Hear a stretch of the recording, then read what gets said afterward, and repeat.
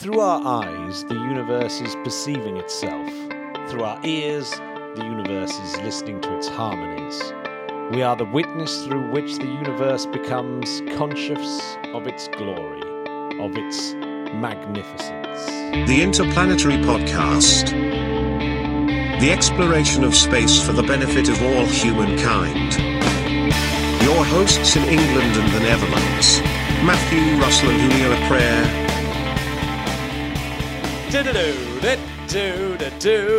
Oh yeah, baby. Alan Wilson Watts. I've not heard of Alan Wilson Watts, but he was a British writer who popularised Taoism and Buddhism and all that Zen stuff. Did you know that, Julio? Yeah, for the Western audience. The Eastern audience were already familiar with that. Oh, yeah, they were very familiar with it. We found it. We thought it was appropriate for an episode in which we are mostly talking about space telescopes and how we observe the universe. Mm-hmm. Watts put forward a worldview that, after reading about it, sounds a lot like we now call mindfulness meditation, about being one with the universe. In this worldview, he asserts that our conception of ourselves as an ego in a bag of skin or an skin-encapsulated ego is a myth, that entities we call the separate things are merely aspects or features of the whole. Now, I wonder if his quote came before Carl Sagan's "the universe has found a way to know itself." I wonder which way comes first, because they're very similar, aren't they? Did they even know each other? Who knows? They may have been mates. They may have lived, in some hippie part of wherever, Ithaca. Anyway, Julio, how are you? I'm doing fine, and you? I'm good. I've done a bit of a swap around. Poor old Lynn will be ever so upset because I've bumped her from episode 250 to episode 251 because this episode has a bit of a time constraint to it, because we've interviewed a really cool guest this week. We are talking about the 2 flybys of Venus that happened back to back with ESA missions. And since this happened this week, we thought the sooner we cover it, the better, right? And so it happens that then I fall into episode 250, which is a special episode. Mark McCaughrean is who we've got on. Tell us a little bit about Mark, Julio, because he's your mate. Yes, yeah. Well, it's my colleague from ESA, yes, and we both like cycling and many other things. We have very common views on many, many things. Mark is the senior advisor for science and exploration at the European Space Agency, and he's also responsible for communicating results from ESA's astronomy, heliophysics, planetary exploration missions to the scientific community and the wider public. So he was involved with these 2 flybys of Venus that happened this last week. The missions were Solar Orbiter and BepiColombo. He goes in way more detail than we do right now. But these 2 flybys were 33 hours apart. And, Mark as well was working with the reception of the images taken by BepiColombo of Venus, and he put together a video with the soundscape music with Anna Phoebe, a musician that he works with. Yeah. And that we will include a link to that video in the show notes. Yeah, absolutely. And Anna Phoebe, actually, I might go see her. I might go see her on the 28th of August in Totnes, which is just down the road from me, and just down the road from where Mark used to be a professor of astronomy at the university. Indeed. So I mean, we are not going into his whole bio because he does that at the beginning of the interview. He does it. And absolutely way better than we could ever manage. That was brilliant, that Solar Orbiter and BepiColombo flying past Venus. And I'm actually going to follow that science up when there's a little bit of when they've managed to collate all the data, because, of course, they've got the Atatsuki around there as well. And apparently they're going to, all the data that they collected from those 3 orbiters, 1 orbiter and 2 flybys, they'll have some interesting results, I think. So I'll follow that up nearer the time. But it's quite exciting. Nerd. I am a nerd. Well, as we'll see, you're the real nerd because you love rockets. Well, I'm a rocket nerd. You're a science nerd.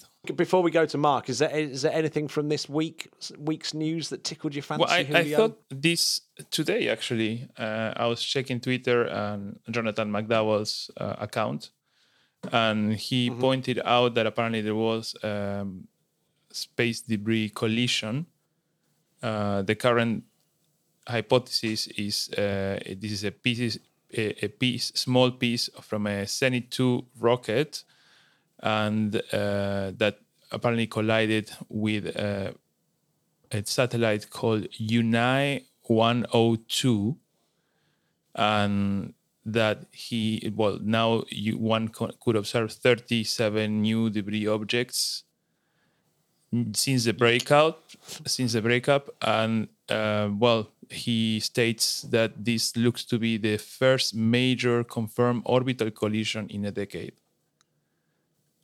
And as space debris gets worse and worse, and being aware of the Kessler effect that could hit us at some point and just block LEO for everyone. I think it's relevant to point out whenever these collisions happen, and it's relevant to increase the awareness of how important it is to deal with space debris. I think there's a level of confusion here as well, because I think I saw a Guardian article this week, or maybe in the Independent, where it was saying that we wouldn't be able to launch ever again. Our access to space will be ruined with space debris. I saw something like that. That can't be true. I mean, it's more the risk of more true. frequent collisions while you're in orbit, and then as well. You'll lose various orbits, don't you? You don't lose the ability to access space, but you lose each orbit is a finite resource, right? So, you could lose an orbit, which would be terrible. Well, the most terrible orbit to lose would be geostationary orbit. Obviously, that's very unique. But as well, there are several. There's lots, yeah. I mean, it wouldn't be good, and this Kessler syndrome as well is another one where probably really there is a Kessler syndrome going on anyway. It's just that they take lots. It's a matter of acceleration. They take a lot longer to unfold than the film Gravity would have you. Certainly, it's about the amount of garbage you have in space, right? I mentioned geostationary orbit, but the main problem happens in LEO. It's bad news, and it's probably the biggest concern, isn't it? In the short term in space debris. Well, I mean, if you want to have a sustainable future, both in our planet and in space, this is something to be dealt with. Just like in the past, we just threw all our plastic into the ocean, and now we're dealing with the consequences. Well, it would be better to be a little bit more proactive when it comes to space debris. Well, shout out to Harriet, who works for Astroscale, who attempting to have a go at mitigating it. What about Inspiration 4? I know that got you all riled up on on Twitter, Julio. What was that about? So let me start about. I think it's a cool mission, right? A friend, John Krause, is the photographer. There is an altruistic aspect of it. I think the money that they make out of this mission, I think it's donated to some hospital, St. Jude's Hospital. You know, I can be very, what's the word? Grumpy. Not grumpy. Grouchy. Precise. I think that's how I describe. I would call myself precise. Okay. Sorry, precise. That's what I mean. They claim to be the first pedantic. There we go. all civilian crew to orbit, and I have a problem with that because if you do a little bit of research, they are not the first civilian crew to orbit. I don't know for a fact which one is the first all civilian crew to orbit, but at least Expedition 8 with Michael Fall was all civilian. Neither of these guys were part of the police or part of the military, right? But that falls into this is where it falls into my definition. But let me finish. Let me finish. Okay. So the concept of civilian space, there was a big deal of NASA being a civilian agency, as compared with the Russians back in the Cold War, that their astronauts, their cosmonauts, were military. NASA's astronauts were civilian. And there was a big statement from NASA to say the first man on the moon is civilian. It's not military, because we come in peace for all mankind. So in this context, in space, civilian has been used for several decades, including one of the moon landing. So now it's distorting the meaning of that word. And I know that you being native, you are supposed to know your language better. But when I don't know the meaning of something, I go to the dictionary. And if in the dictionary it says that the civilian is someone that is not part of the military or the police, then the claim to be the first is not true. And I would have no problem if they call themselves the first non-professional crew to orbit, the first amateur crew to orbit. That would be accurate, because in theory they are not paid astronauts. They are tourists, right? They are space tourists. Mm-hmm. But why call yourself first all-civilian crew to orbit when it's just not true? It does come down to definition of civilian. In actual fact, we tell off our undergraduates when they use the dictionary to define terms, by the way. You're not allowed, it's a bit of a faux pas in academia. What do you mean? To use the dictionary to define your terms that you're using in your dissertation, for example, it's frowned upon. And rightly so, because you have, for example, you have digged out a definition that's not all encompassing. And one definition with civilian, which is quite strong, is the fact that it's people who aren't in the fire brigade as well. And so you could say that the colloquial use of civilian is when people aren't part of a sort of organisation that you're expecting to be doing something. So NASA are the expected people to put people into space. So anyone who's not working for NASA would be a civilian, because they're not working. But for you NASA. see so where it's a colloquial definition. But can you see where there was a big deal of calling NASA a civilian agency? Yeah, no, I get that. I get a big fact. deal Yeah. Okay, in the particular case of Neil Armstrong, to be a civilian astronaut, or later on, I agree. Later on, mission specialists for Space Shuttle were also civilians. You see, I do agree. I do agree with you, Julio. I think it's silly, but at the end of the day, it's just PR, isn't it? I can't get too het up about it. I know what they mean. It's the first time that 4 people have gone up who aren't trained for some mission and aren't part of an agency. They're not part of NASA. They're not part of Roscosmos. So they are all. Whereas Mike Foale, he might have been a civilian, but he was still a trained astronaut who was doing it on a mission. Whereas this is the first. I guess they just couldn't think of a term to call it that the public could relate to. It's just the American. They can relate to civilian, can't they? Tolerate the American aggrandizing marketing.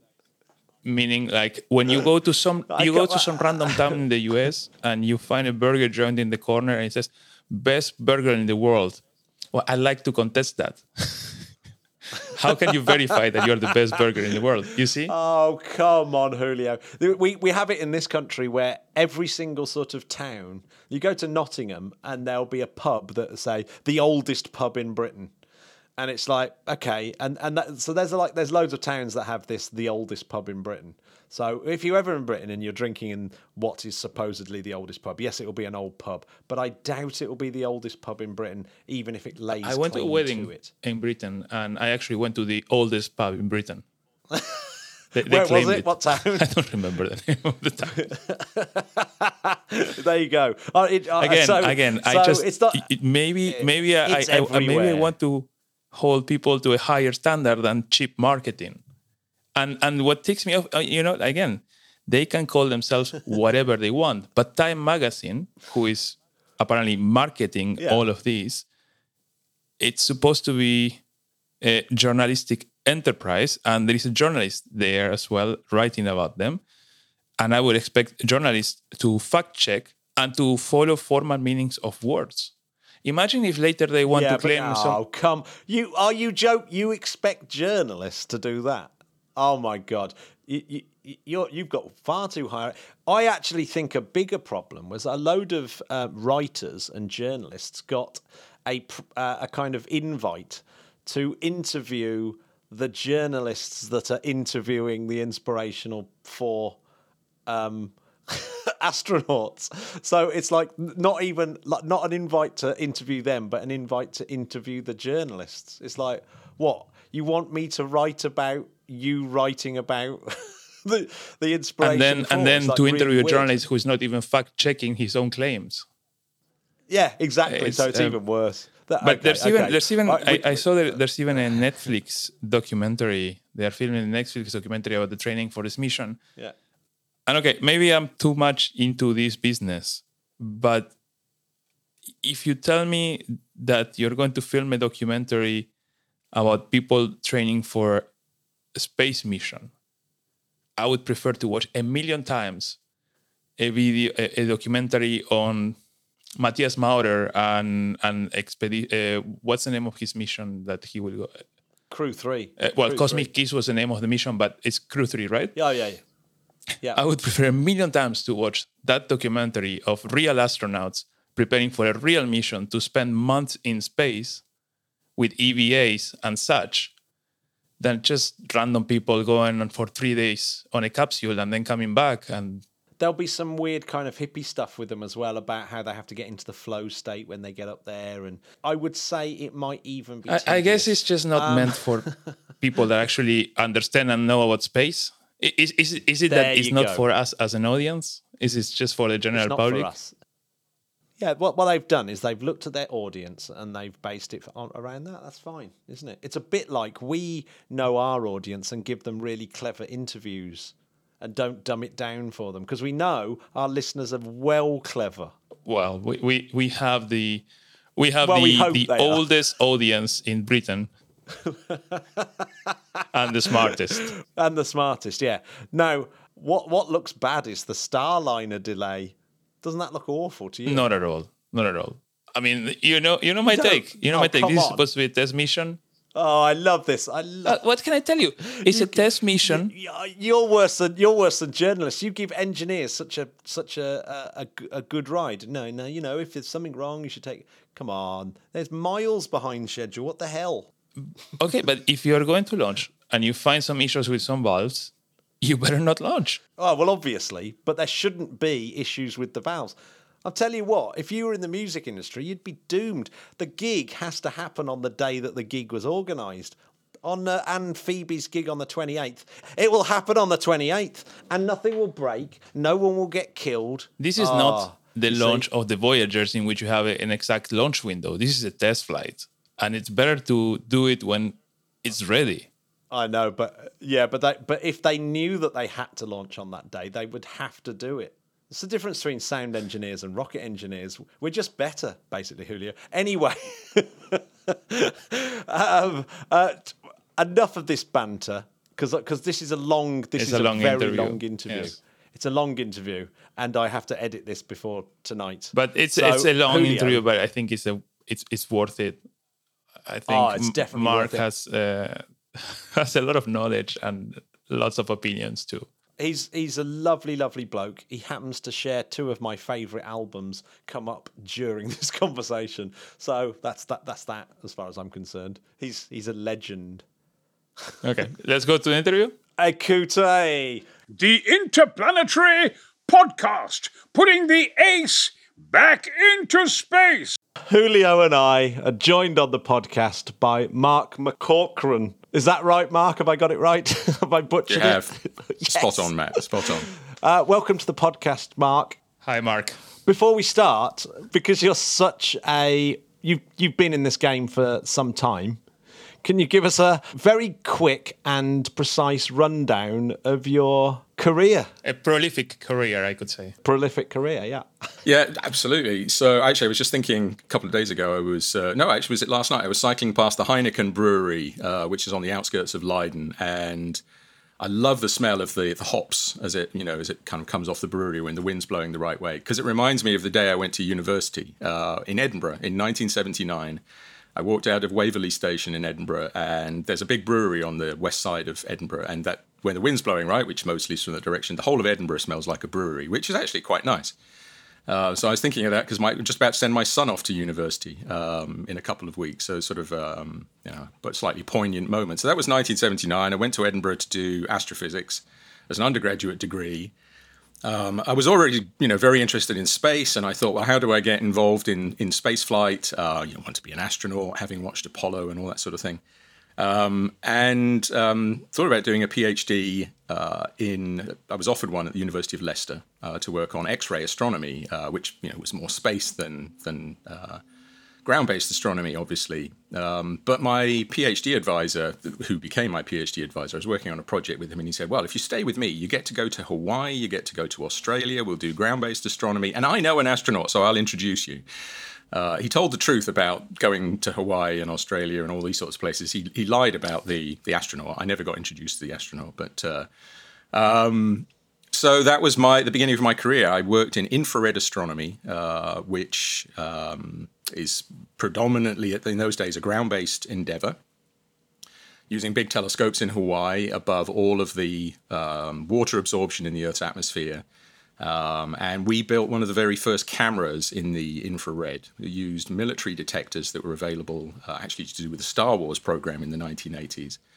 And we put the first camera on an infrared telescope for astronomy in the mid-1980s. And that sort of set the tone for my career because I stayed then involved in infrared imaging in astronomy. I after my PhD, moved to NASA Goddard Space Flight Center in just outside Washington, D.C., and worked there with a guy called Dan Gazzari on an infrared detector at longer wavelengths, thermal infrared, 10 microns wavelength.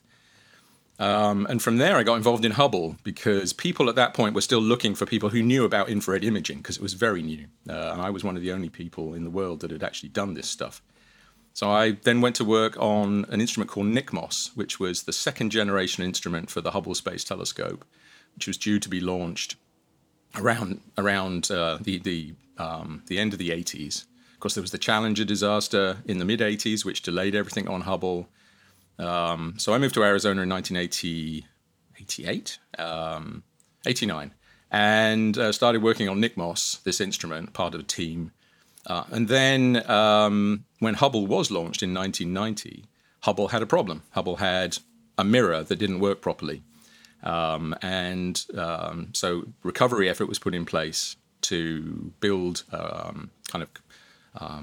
what would you call it? Contact lenses, corrective optics for Hubble, which would then sort out the optics. But that actually meant our project was delayed, and a whole bunch of us were fired with very little notice to take the money back. At that point, I moved to Germany. Took a while to get a job in Germany. Took a while to get a job anywhere. But I moved to Germany and then again started working on ground-based infrared cameras at the Max Planck Institute for Astronomy in Heidelberg. And that then, that was to do with big telescopes in Spain, which we had, and in South America. And at some point, somebody gave a talk then about this thing called the Next Generation Space Telescope, a new big telescope that was being designed for space that would be focused around the infrared. And he said, would you like to be involved? Because this is your skill area. And that's how I got involved in what's called the James Webb Space Telescope. And that was in 1998. So I was in Heidelberg. I then worked in Bonn. I worked in Potsdam for a number of years at the Astrophysical Institute in Potsdam. Moved back to the UK for a short period of time. I was a professor at the University of Exeter doing astronomy. And then the chance came to actually come to ESA and sort of join all the dots up and be involved in space. And I'd been on some ESA committees and people knew who I was. And then I moved to the European Space Agency in 2009 and I've been here ever since. So we can maybe go into a bit more detail later on, but you asked for it to be short. It wasn't short, but I've moved around a lot. So my very first when I went to university was at Salford University, and that also stinks of hops from the Boddington's brewery as well. It's like, Julio knows the place. I'm sure it's just on the outskirts. I of have Leiden, not. You will have to take me by bicycle. No? It will be. It's remarkable. You know how smell can be, right? I mean, smell is probably the most instantly nostalgic sense. You can listen to a piece of music, it can transport you. You can look at a photograph, but somehow smell just goes right into the middle of your head and can transport you years into the past in an instant. Remarkable. So I cycle that way quite a lot, actually. That's so true. I have a comment and a question. The comment on the Hubble, by the way, months ago, we had in the podcast one of the astronauts that actually was on the mission that deployed Hubble. So Hubble is very, very recurring topic here. Kathy Sullivan. Yeah, of course, it's such an important spacecraft for everyone. You can say that it changed. It changed the whole space outreach, right? The images that you could get out of Hubble. The question I had is, when you mentioned the instrument, you said it was a second generation instrument. What does that mean? Well, when Hubble was launched in April 1990, it had instruments on board from the collaborators. So the European Space Agency had an instrument on there called the Faint Object Camera, for example. There was a wide field planetary camera, and then there was the high-speed photometer, for example. There were several instruments which had been built over years, installed. But Hubble was always meant to be refurbishable because it's in low Earth orbit. The astronauts could visit it with the shuttle, take boxes out and insert new boxes. So the idea was always that you would put new instruments in as the technology improved. And NICMOS was a classic example of that because the infrared detectors in it did not exist in the end of the 70s when all of this was being put together, but it became available in the 80s. There was another instrument which was being built at the same time, so there was one, it was a bit of competition between the two to see who could be finished first, but they both got put on the same shuttle refurbishing mission in the end. But in the meantime, there was one to install this thing called COSTAR. And COSTAR took out one of the instruments. It took out, if I'm right, it took out the high-speed photometer. So that was actually never very useful on Hubble. You had to sacrifice something in order to improve the optics. So you pulled out one of the instruments, slid in the COSTAR box, and COSTAR then deployed little mirrors above all of the other instruments. So the light that was coming down from the telescope to the instruments was intercepted, relayed through a couple of mirrors, which just put a little tweak on the optical figure to correct for the main mirror.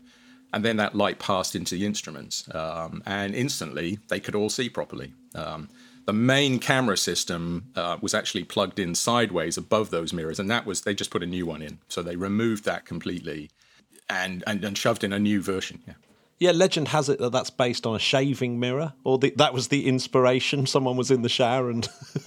Yeah, I've heard the story that it was to do, because I was around at that time and never quite got the full picture, but it was also to do with the idea that they were in a hotel in Germany, and it had to do with where the shower head actually was mounted on the wall, that the shower head could be moved up and down. Because if you've ever been in an American hotel, they have this pipe that sticks out of a wall, and it's completely immovable, right? And so you can't actually adjust the height if you're a taller or smaller person. And that was part of the legend I heard, and I don't know which is right, but they were in a German hotel and said, my goodness, you can move the shower. And that was sort of the idea of deploying the mirror up and down. But there were some weird and wonderful ideas for Hubble about even putting a gas-filled balloon inside the main tube, which would add, if it was just the right shape, that balloon would then provide the same correction.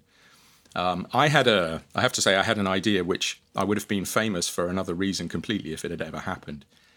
And that was that we knew that we were going to be installing this infrared instrument. And this infrared instrument would profit from the telescope being a lot colder than it was. So the thing is that Hubble's in space, but its mirror was polished at room temperature on the ground. Okay, and so to keep the mirror in the same shape as it was polished, it's actually heated. It's actively heated to room temperature, that mirror on Hubble. And that means that the mirror is glowing in the infrared. And so we thought, well, okay, we take the opportunity, since we're going to put corrective optics in anyway, why don't we just turn all the heaters off, let the mirror cool down to whatever temperature it gets to. That means it'll be better for the infrared. But then we'll correct that shape, because the shape's wrong anyway, right? What shape are we preserving by keeping the temperature warm? And then somebody pointed out that actually, unlike on the ground, where telescopes, the mirrors in telescopes on the ground more or less just float inside their mountings to avoid any pressure points, so they keep their shape. Hubble, that wouldn't work. No gravity, the mirror would float around. So Hubble's actually bolted down in 3 places, the Hubble main mirror. And somebody calculated that if we turned the heaters off, there was a chance that you would put enough thermal stress in the mirror that it would snap. And so, if my idea had worked, I probably would be famous for a very bad reason. So fortunately, that wasn't followed, but I didn't break Hubble's main mirror. But. Can you imagine? Yeah, this would be a very different interview, wouldn't it? Yeah. Speaking from prison. By the way, you're making a point on the temperature of the mirror on the Hubble, but the James Webb is made to be infrared. So if I was listening to some interview the other day in which one of the big points with these mirrors was to design them on the ground to account for the thermal distortion once it is in L2. Yeah, it's actually even a bit cleverer than that. The James Webb Space Telescope, even before Hubble was launched, the community knew that some of the questions that would remain unanswered, the big questions, had to do with moving to the near infrared. So, for example, we know that galaxies on the largest scale are receding from us due to cosmic expansion, the redshift, or the universe is expanding and dragging the galaxies with it, if you like. And that light gets shifted further and further into the red and end of the optical. And at some point, the most distant galaxies are going to not be visible at all. They're only going to be in the infrared. So if you really want to see the galaxies right back at the beginning of time, you need to build an infrared telescope. It's also good for what I do, which is star formation, looking in places where planets are being born, going around young stars, completely shrouded in gas and dust still, right? The stuff they're made of surrounds them, and actually visible light doesn't get out. But the infrared, night vision, if you like, can see right into those objects. So that's why I'm involved in infrared astronomy, looking at young, cool objects surrounded by dust. So how do you build an infrared telescope which then doesn't glow at the same temperatures, at the same wavelengths that you're trying to observe? Infrared astronomy on the ground has been likened to observing in broad daylight with a telescope made out of fluorescent light bulbs, right? It's just, everything's glowing, blazing at you, and you're trying to see those tiny, faint things in space. So the way the JWST works is you basically say, well, let's cool the mirror down. The way it'd been done in the past is you build a little small mirror and stick it at the bottom of a cryogenic vessel and cool it down actively. But that can't be very big, right? So that was the ISO telescope that the European Space Agency built. You could also build a big mirror and just sort of let it cool down as much as possible by making sure that it never saw any sunlight. And that's how Herschel worked, for example, ESA's Herschel. So JWST takes that to the next scale. It says, well, if we build a giant sun shield, size of a tennis court, stick the whole observatory behind that and make sure it never sees any sunlight, it will basically cool into the darkness of space. But then, as you say, how do you design the mirrors on the ground to have the right shape when they go into space and get very cold? And the way it was done was the mirrors are made of metal, they're made of beryllium. And so the beryllium was shaped in hexagons, because we have 18 segments to make this giant mirror, and then polished. And then it was put into a cryogenic chamber on the ground with optical equipment, cooled down to the temperature it should be at space. And then by measuring the shape and how wrong the shape was, okay, because it changed its shape when it cooled down, measure the shape and how wrong it is, take it back out, warm it up, and then polish the negative of that into it. Polish the inverse of what you want it to look like so that when you cool it down, it goes into the place where it's supposed to be. Take it out, iterate a few times. And so I assume you have to iterate quite a bit. Yeah, well, actually, I mean, the models were quite good, and beryllium doesn't change its shape very much. That's why it was chosen. Beryllium is two things: really light, so it means you can build a big telescope without a huge amount of mass.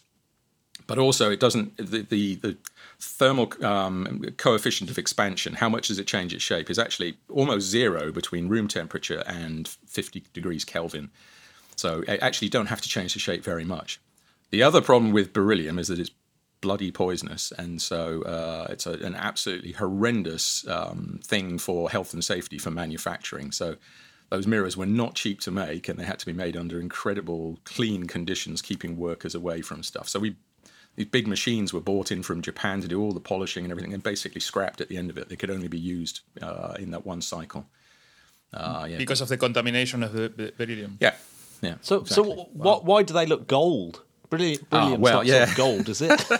So in the end, the beryllium is it's a nice material for all of the reasons I described, but it doesn't reflect visible light very well, or infrared light very well. I mean, it's kind of a grey metal when you see it when it's polished.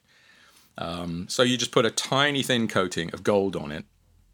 Now, gold obviously doesn't reflect at visible wavelengths all of the wavelengths equally. That's why it looks yellow, right? Something that would be reflecting all visible wavelengths would look white. And for visible telescopes, you'd maybe use silver, for example, which is a very white-looking metal in the visible. Gold, on the other hand, is completely flat in its reflectivity in the infrared. So if you had infrared vision, if you were a snake and you looked at JWST, it wouldn't look yellow at all. It would look completely white because it's really effective at reflecting all those wavelengths equally. But it's a tiny, tiny thin layer on top. I had a sort of joke at some point during the last administration that the ex-president of the United States would suddenly look at the telescope and say, "What, you mean it's not real gold? Make it again, solid gold."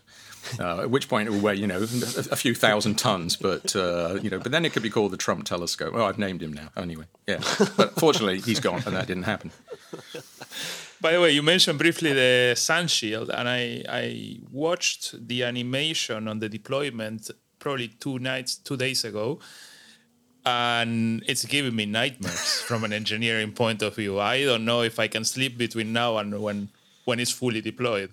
Yeah, I mean, again, we're trying to cram an enormous telescope into a small space. I mean, small, relatively. The Ariane 5 payload fairing is big, but it's not 22 meters across. So the telescope itself is folded up. I mean, it's kind of like an old kitchen table. So the wings are folded down, and then we fold the wings out to make the full telescope. The secondary mirror has to fold over into place. The telescope actually has to deploy away from the spacecraft part so that it's not in thermal contact with it. Otherwise, it would never cool down. I mean, it's in physical contact, but it's very thermally decoupled. But at launch, it's held together so it doesn't fall apart during the launch. You have to deploy the solar array. You have to deploy the antennas. But as you say, the big, scary thing is this sun shield, which is 5 layers of very thin, effectively mylar material, so a metallic material. And it's like a sail. I mean, it's basically pulled out on cables and cords. All 5 have to come out bit by bit by pushing arms out, and the wings basically fold down to make it, to deploy at half, and then you pull all the sheets. And the 5 layers, the 5 sheets are all stuck together, and then you have to distance them from each other. Yeah, well, since we're talking about the engineering, it'd be a funny thing. You have to distance them so that there's obviously they can't touch each other, so there's no thermal conductivity. Each layer effectively reflects back a lot of the light, and you reduce something like a few megawatts on one side to milliwatts on the other side once you get through the 5 layers. I mean, that's how good that sun shield is. But the layers actually also have to be separated, but they also have to be slightly angled, opened wide, so that effectively the light just doesn't bounce back and forth between the layers. It ultimately works its way out and goes out into space sideways. Those layers are aligned to within millimeters of the tolerance that need to be, so that the sun never pokes over the edge. But you couldn't make it. If you made it way bigger, then it would just mean a bigger telescope. So everything has to be aligned perfectly. Looking at that animation, it reminded me when you make a bed and you put the first sheet against the mattress, that you have to make it. Yeah, that's the image. It's for spacecraft engineering, it's an incredibly analog-looking thing, right? A very big floppy bit of material being pulled out. Normally, you think of hard bits of metal going clunk, click, bang, but no, this is all. Yeah, it is. But we've tested the crap out of it. So yeah. Here's the question: is that does a lot of that unfurling and a lot of the kind of getting it into its space configuration after getting it out of its cramped fairing on the Ariane 5, does that happen? That doesn't happen at the Lagrange point, though, does it? Does that happen in? No, it's along the way. Yeah. Does it it's on the transfer while it's actually transferring, or does it just orbit the Earth for a bit so that if something does go wrong, there's a chance of fixing it? It's direct injection to L2, so we go. But there's a chance. There's a chance of what, Matt? It's not. This is not like Hubble. It's not designed as a refurbishable. So even if something happened while in lower orbit, you cannot send astronauts to fix it, right? Well, you give it a go when it's 15 billion, right? Well, it's a very different. It is different to Hubble in that sense. I mean, everything to save weight, to save, to make it as big as possible, but within the weight limit. Keep in mind, Hubble is over 12 tons, and it's got a 2.5 meter main mirror. JWST has a 6.5 meter main mirror, vastly larger structure, and only weighs 6.5 tons. So the way that it's engineered is not to be refurbishable. However, there was a point in the mid to probably early 2000s where somebody said, well, look, we need to find a role for future human exploration, right? We need a destination. And, are we going to Mars? Are we going to asteroids? And one of the places people said, well, let's go to L2. Let's service our very expensive assets out there. So there was a point at which a grapple fixture was supposed to be put on JWST, so that in principle, if a crewed mission went there, we could grab a hold of it. And then, as Julio implies, then do what exactly? Because none of it is designed to be refurbishable. So it's all incredibly tightly integrated in the back end. It's like trying to fix an iPhone versus trying to fix an old car. Yeah, I mean, exactly. The Hubble parts, you had a set of instruments, and it's made so that astronauts with their big, clumsy gloves can do something there. Yeah. I mean, so anyway. But just to finish the point, we go directly to L2. So we launch, we don't loiter in low Earth orbit, we go straight out, and then on that journey, and so that people know where L2 is, it's 4 times further away from the Earth than the Moon. So it's not exactly close. And we don't go super fast out there, because if we do, we just go straight past it, right? We kind of have to get out there and stop when we get there. And there's not big retro rockets on JWST or something. So it takes a while, this journey, deliberately, so that we arrive there at kind of 0 speed. And we don't actually end up at a point in space. Nobody sits at L2. We actually orbit around it in this giant orbit around that location. And so, the instrument, the telescope will unfurl. The solar panel has to unfurl first because we need power, right? The batteries will run down, so you have to get some power. And then you start deploying stuff. You open up the sun shield, you deploy the telescope, you put the secondary mirror over, and all of that goes on over weeks as the telescope's cooling down as well. So one thing people need to realize about JWST, do not expect to see images soon after we launch, because it takes actually 6 months to commission the telescope so that it fully cool down. We talked about the main mirrors, for example. Those 18 mirrors are all individually on actuators. They can all move up and down. They can all tilt. They can all rotate slightly. And we can even pull on the back of all of them to change their center of curvature slightly. So although we've designed it to be all aligned, when we get there, you have to calibrate. We have to do all the calibration. We start taking pictures of stars. They'll be completely there'll be 18 pictures because the mirrors won't be lined up. Then we have to bring the 18 images together. We then have to tweak every one of them to make them all perfectly sharp and in focus, and make out of 18 individual mirrors, make one coherent 6.5 meter mirror. And if we don't do that, then we don't kind of get the sharp images that we built the telescope for. And now I have to defend my rocket a little bit here, because you guys mentioned the cramped space under the fairing. But in fact, back in the day, Ariane 5, when it was chosen for this mission, one of the advantages was the volume that it provided under the fairing. Absolutely. It's the volume, that was and also amongst what the best you could get. Yeah, it was the volume. It was big, exactly. I remember when we were talking about reliable. This, we were trying to negotiate with NASA. What can the European Space Agency bring to the project? What can the Canadian Space Agency bring? So it's an international collaboration. And we said, let's put an Ariane 5 on the table. And of course, in America, that was, NASA liked it because, I wouldn't say it's a free rocket. Somebody's paying for it. But Ariane 5 was reliable. It's become way more reliable, of course, in the meantime. But it has been a political football over the years, right? Certain congressmen have said, how can we launch this big US asset on a European, you're a smelly French rocket. I mean, that's a bit, if you want to edit that. No, that's fine. There was definitely politics involved.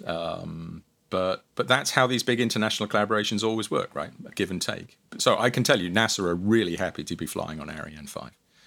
And so the director of science was in Kourou for the last flight of Ariane 5 a few weeks ago. He seemed very happy with what he posted online publicly. Yeah, so. yeah. And I have to say, for me, it's one of the launches of the decade on an Ariane 5. We've been talking about this launch as potentially the most stressful launch of all time, right? It's so much just riding on it. It just seems, I don't know, as someone who lives within the European Space Agency catchment area, I feel as though it kind of puts that responsibility even on me, and I've got nothing to do with it. Yeah.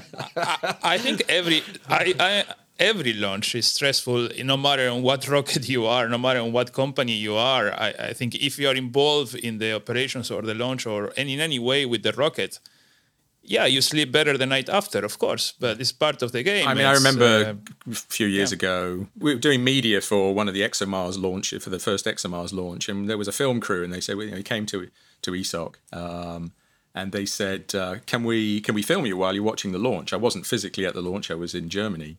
And they had a camera in my face, and the rocket went up, and it was like 10 seconds after launch, and they said, "So, how do you feel now?" And I said, "There's a long way to go yet before we know this thing works." It's like, it's not just getting off the ground which is important; it's everything that happens after that. Very stressful. I had a launch on the launch of Cryosat 2.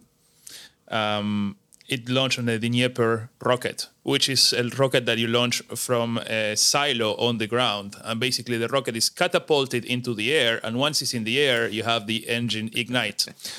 So there is a fraction of a second that is the longest second you will have in your life, in which your payload is just hanging in the air. And if that engine does not ignite, that's it. I have to say that that one was immediate relaxation after I saw that ignition. But anyhow, I've got a question though. I mean, if there was a mishap, at launch, at deployment, etc., presumably you've designed the James Webb Telescope, like the actual kind of, that's the hard bit. Would you actually all build a new James Webb and get it up, or would you go, let's just build the next generation now? It's a really good question. It's a good question. It is a tough question, and obviously we've had experience with this with other missions at ESA, where we have actually had failures and we've rebuilt it. Cluster, for example, was on the first Ariane 5. Cryosat, like I mentioned, Cryosat as well. It was Cryosat 2. Yeah, and then we went and rebuilt those things. In the case of Cryosat, it was 100 millions around. I'm not giving you the exact number, but we're talking about the different magnitude here. Huh? Yeah. I mean, I think that obviously the cost, everybody says, why do these things cost so much? Well, it's people. It's how long it takes to build. It's people machining bits and pieces, assembling bits and pieces, testing bits and pieces. So obviously we've done much of that testing to prove that the hardware as built is able to perform the way that it should. So we wouldn't have to do that stuff again, at least, not the kind of proof of concept testing. You could go ahead and say, well, we know this design works, so build it. But it would be many years of work in a very linear way of, for example, making the mirrors. The mirrors took years to build, just not because they were being tested, but because it just took years to build, right? Making them, machining beryllium, making beryllium powder, compressing it, machining, polishing, testing, cryo polishing. Yeah, I don't know how that would work out. It's a fascinating question. I've thought about it many times, and I just don't want to think about it. But I think my take is, given at the speed that things are moving in terms of space transportation and space manufacturing, I see a future. Mark, you might. I would love to hear what your thoughts are on that. But I see a future in which space observatories would be built or at least assembled in space, because you can see how we have reached a level of sophistication in order to fit inside a rocket that would be super simplified if you could just build the thing while you are already there. Yeah, we have had, we've had proposals at ESA to do on-orbit assembly, so X-ray telescopes, building a giant X-ray telescope. And actually having components even put together, but then even not joined together, but floating freely at distances from each other. And it's just sort of never worked out that it turns out to be, because you're ultimately reliant on other people's technology working, right? It's not under your control whether those launchers will be ready at the right time and whether you've got the people there and whatever it takes. And I think something like JWST, if you just to say, well, let's launch a version of it where the sun shield's already deployed and the mirrors are already deployed and we just plug and play them, I just don't think that would work, to be honest. I mean, if you think about the massive amount of work that has gone on in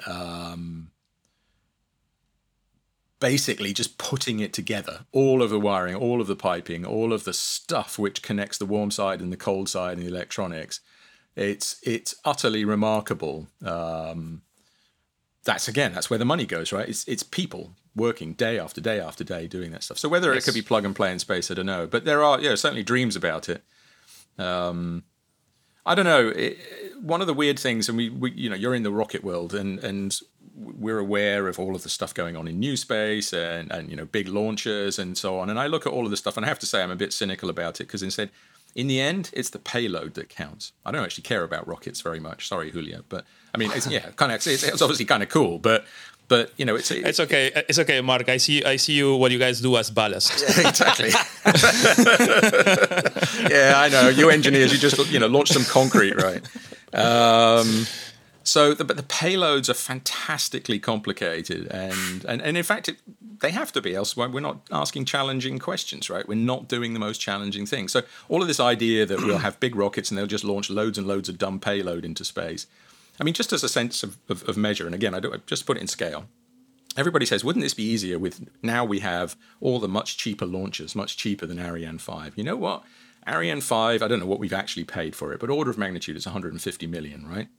JWST is 10 billion, round numbers. So this is 1.5% of the total cost. I don't care how cheap the launcher is or how expensive it is. I just don't care. It's not my problem.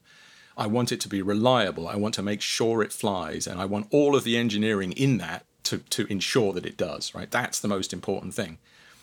All of this stuff about, new rockets being cheaper, frankly, to me, the only rationale for them being cheaper is when the payload is much cheaper than that. And there's only basically two forms of payload that are that cheap. One is water. Just launch a bunch of water into space. And humans. Humans are such dumb, cheap payload, they'll actually pay for themselves to go into space, as we've witnessed in the last few humans are bags of water. So. Well, exactly. Yes. Yeah. So at that point, cheap rockets count, right? But for the kinds of things I'm interested in, I'm not glorifying the expense of our missions. I'm not saying it's great that they cost lots of money, but it's because it's people doing years and years of dedicated work. They're not gold plated, although JWST's mirror is literally gold plated, but that's not how it works, right? It's people building incredibly complicated machines, and you can't It's not the material. Yeah. It's not the material, but that you're building something that is pushing technology to its limits. Absolutely. Into unknown areas. Absolutely. And as you are developing that technology, sometimes you find issues and you have to backtrack and rework them in another way. It's part of technology development. It's part of the business of being at the edge of what we're doing, innovating. Yeah. So, I mean, we have nerded out on the technology behind these telescopes and the rockets for quite a bit now. I have in order to more or less conclude with the Hubble and JWST part, one question I had was, many times James Webb is being portrayed as the successor or follower of Hubble. But Hubble, again, I'm not an astronomer, so I'm going to butcher this, but Hubble is more for optic observations, right? And James Webb is designed for infrared. I know I'm oversimplifying, but how then is that connection between the two of them? Yeah, that's a great question, and it'll come up a lot, and because it's kind of a cheap journalistic thing to say, right? I'm not saying you doing that, but the journalist will say the successor to Hubble, the James Webb Space Telescope. In some sense, yes. In linear time sense, yes, it comes after. It's the next big observatory. The wavelengths do actually overlap. There are, the Hubble can see in the near infrared, and JWST's prime spot will be at that wavelength. JWST then extends to much longer wavelengths, which is great. And Hubble extends to the visible, as you say, and also down to the ultraviolet. And in fact, the ultraviolet probably would be, the big loss when Hubble finally ends, because we have no other telescope which can access that. Whereas at least you can do visible astronomy from the ground, right? But the ultraviolet's difficult. So JWST it's a completely different technology. It's completely different detectors. I mean, so in some ways it's not a successor. Some of the science goals overlap. Some of the science goals of JWST, we kind of knew that Hubble wouldn't be able to answer them because, again, of the wavelengths involved.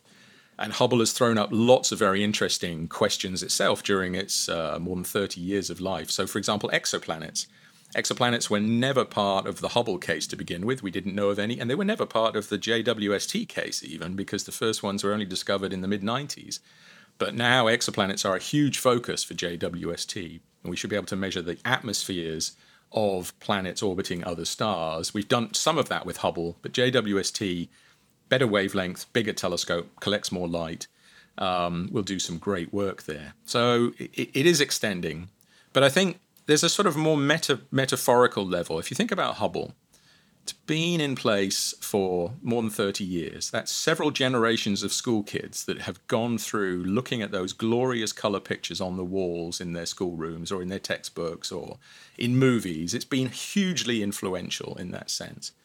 And there's even an argument in certain communities that says that Hubble, it has a human story. It has a redemption story even. Hubble was broken when it was first launched, and yet humans screwed it up, and humans went and rescued it, right?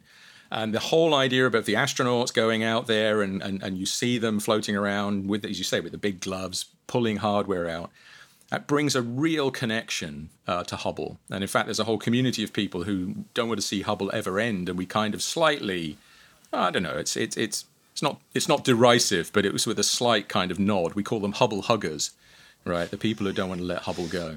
And there's quite a few of them in the science community as well, but there's this real emotional attachment to Hubble because of its longevity and this redemption story.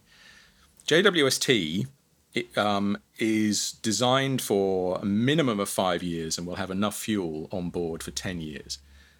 There's a really technical reason why Hubble can continue to operate in low Earth orbit, because it's inside the Earth's magnetic field. It can use the Earth's magnetic field in ways to keep it running without fuel on board.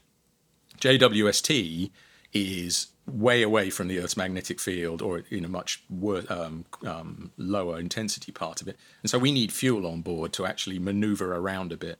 So there's a finite lifetime. And the last part is the creative part. If you think about Hubble has taken astonishing images, right? And it's those that draw people in. And many of my friends who are spectroscopists and so on say, yeah, it's the images which capture the imagination, even if they're not necessarily the science, or they have science, but a lot of the science comes from analyzing, breaking the light apart. And the real question is, I suppose the question is, what will JWST do for creative, glorious color pictures? And the good news is it'll do amazingly well, because JWST is loaded with lots of different filters for isolating the light from specific parts of the spectrum in the near infrared. So there'll be lots of features where, hydrogen will be glowing, or helium over here, and then oxygen and dust, and molecules. And so by isolating those lines, we can make great science, because we can just see that feature. Where's the dust in this region? Where's the molecules in this region? Where's the hydrogen? But that makes for beautiful pictures as well, right? Because you can assign the colors, R, G, and B, to those different wavelengths. So other infrared missions which have been flying in the past have typically not had such a range of filters, and then pictures have looked kind of muddy. Now, again, full disclosure, the say where people should look at JWST images and say, wow, Hubble has a round primary mirror, okay? It's a very clean profile, and that makes for incredibly clean images of bright objects, of stars, okay? Diffraction spikes, these crosses, and then the bright stars, very kind of nativity play, Christmas card kind of pictures of stars with diffraction spike. I don't know why that's in nativity scenes and Christmas cards, because that's not how humans see it. We never see that cross, but Hubble does. JWST has 18 mirrors, and they're all hexagons. And there's going to be a heck of a lot messier, what we call point spread function, what a bright star looks like. It's going to have all sorts of blur around it because of those 18 mirrors. For the scientists, it's going to be fine. We know how to deal with that. But the pictures are going to look kind of, I don't know, dirty is the wrong word, but they're going to look kind of funky, let's put it that way. Well, yeah, I mean, that's really interesting because that's one thing that I've always thought about James Webb, that we weren't going to see pretty pictures. But you saying that has kind of made me really happy because, like, as an astrophotographer, I know about, taking pictures through the filters, then assigning it to RGB. Yeah. And so, and one of the things that I often do is use this thing called Hubble palette, where you mess with those things so you get the greens out and it looks more golden in those. And so, will there be a JWST palette kind of way of showing these pictures to make them more accessible to the general public as pictures that look beautiful? You're absolutely right. And this Hubble palette is not an accident at all, right? The fact that it exists and that there's kind of a look to Hubble images has been worked on by the people in outreach in as well as in the scientists for years to try to create that almost a brand identity to Hubble. It sounds trivial, but it's important because it engages the brain. You can look at it and you say, I'm seeing outer space because I know that's what Hubble does. So JWST has loads of filters and lots of wavelengths. And so actually coming up with the combination, which is the default, if you like, we're not there yet. We'll have to see what the pictures look like. A kind of a little weirdity is that because JWST is what we call diffraction limited, that means that we get the sharpest possible pictures out of it at any given wavelength. But that depends on the wavelength. So at longer wavelengths, objects, point sources, stars, will actually be bigger than they are at shorter wavelengths. On Hubble, you don't really see that effect. So when you line the images up from across a factor of 5 in wavelength, everything's pretty much the same size and it all lines up and makes a nice picture. JWST, you're going to actually, the stuff at 10 microns, the long wavelengths, or even at 30 microns, are going to be fatter than the ones at short wavelengths. So you don't want to really add them together because it might create some funky looking stuff. But this is exactly, I've spent quite a lot of time on this myself and my projects on JWST. So I'm a member of the science working group, have been for a long time. And I have guaranteed time on the observatory. So I have programs I'm going to be doing when it's commissioned. So the Orion Nebula, right? I'm going to be looking at that. And that's an iconic object. What's that going to look like? How do we assign colors to that? And I'm observing at least 12 wavelengths. So I'm going to have a lot of choices for figuring out the kind of the look, at least for my images. But you're absolutely right. It's something we don't talk about enough is why are the public engaged in what we're doing? Is it really the science story? Is it the emotional connection with saying, I could be there, that's a place in outer space, that if I would only go in a spacecraft, I could see that, which isn't true at all. I mean, one of the great fallacies about the Orion Nebula, for example, is if you got in a spacecraft and flew right next to it, it would look as grey and as faint as it does to the naked eye today. I mean, because it never gets any brighter. It just gets more spread out. You get closer to it, it gets brighter because it's closer, but then it gets more spread out. So if you were standing next to the Orion Nebula, it wouldn't look like anything like those pictures that Hubble's taken. So like Star Trek when they dive into a nebula. It's not that they're untrue. They're not wrong because all the colours are there, but they're not bright enough for the human eye to be activated. And in James Webb, of course, they're at wavelengths we can't even see. So there's a debate: is that fake? No, it's not fake. It's scientific. It's an interpretation. Yeah, but these days with any digital camera, it's an interpretation. It's a digital interpretation, and you can move wavelengths as well, and you can move the exposure, and you can. It's not. Even when you were doing film, you were doing dodge and burn, right? So you're always modifying the photo in one way or another. Here's the thing I did this week, actually. I took a friend... I took my telescope round to a friend's house and we looked at Saturn and Jupiter because they're up at the moment. And they'd never seen it before. And you can't replace photons hitting your actual eye, right?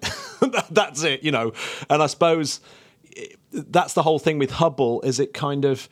like you said, it did do something where it for the first time people were able to feel as though they were seeing these things with their own eyes. But you can't replace that non-digital experience, right? The human eye thing. I mean, it's interesting because there are telescopes being made today for the amateur community which are digital right from the outset, right? They just basically have a screen, you point, and of course they're more sensitive than the human eye, so it mediates that experience even with a little telescope on the ground. I think that's a bit wrong. But let's go back to this point, because I think you raised it, Julio. Now, it changed outreach in astronomy. Yeah, kind of, but why, right? And the important point to remember is that Hubble was broken when it launched, right?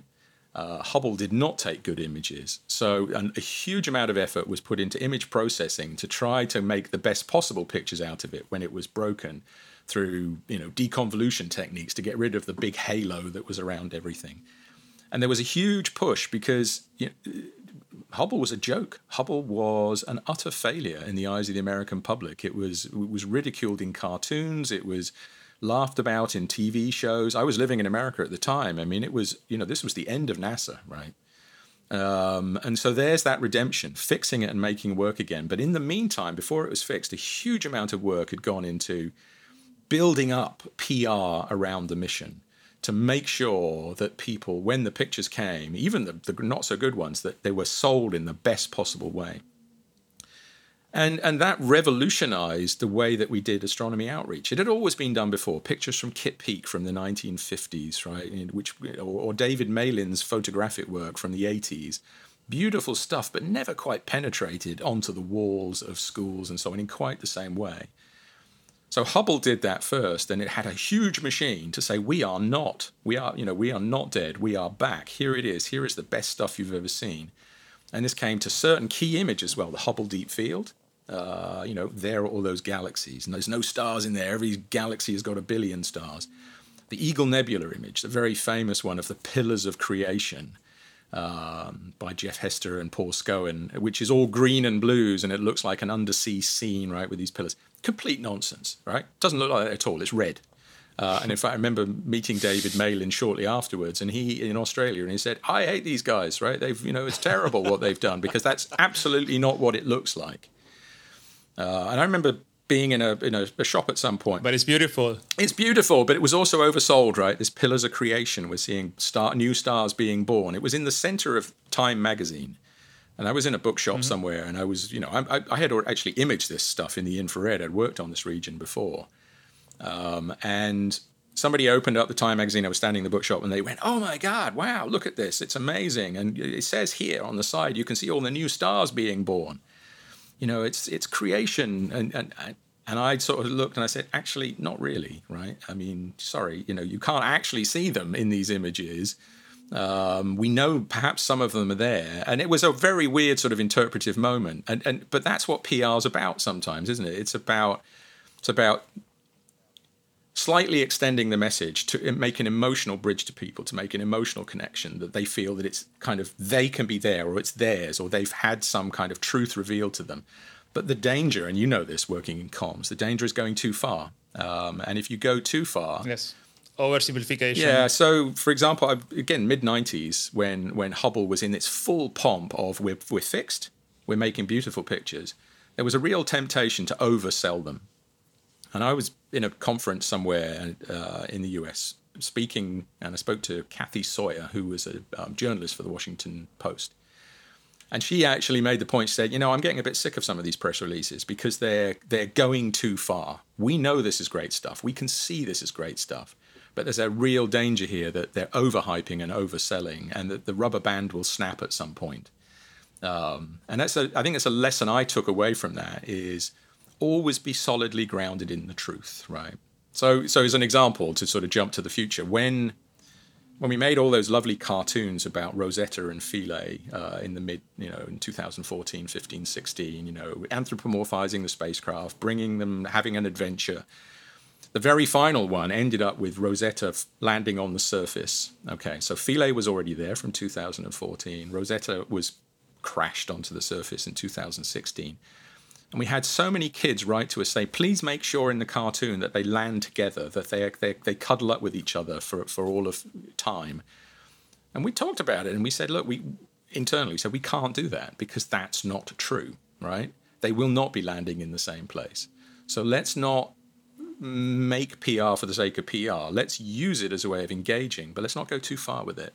And we have had endless debates in ESA, and you know this. But look at the effect of that just you saying that made me tear up a little. Well, yeah, you can have your cake and eat it, right, in that sense. You can make the emotional bridge and get it right. And so, the final cartoon shows Rosetta landing in the foreground, eyes closed, and then Philae is, a few hundred meters away. In reality, it's more than a kilometer away. But they were not together. We didn't bring them back, which would have been tempting.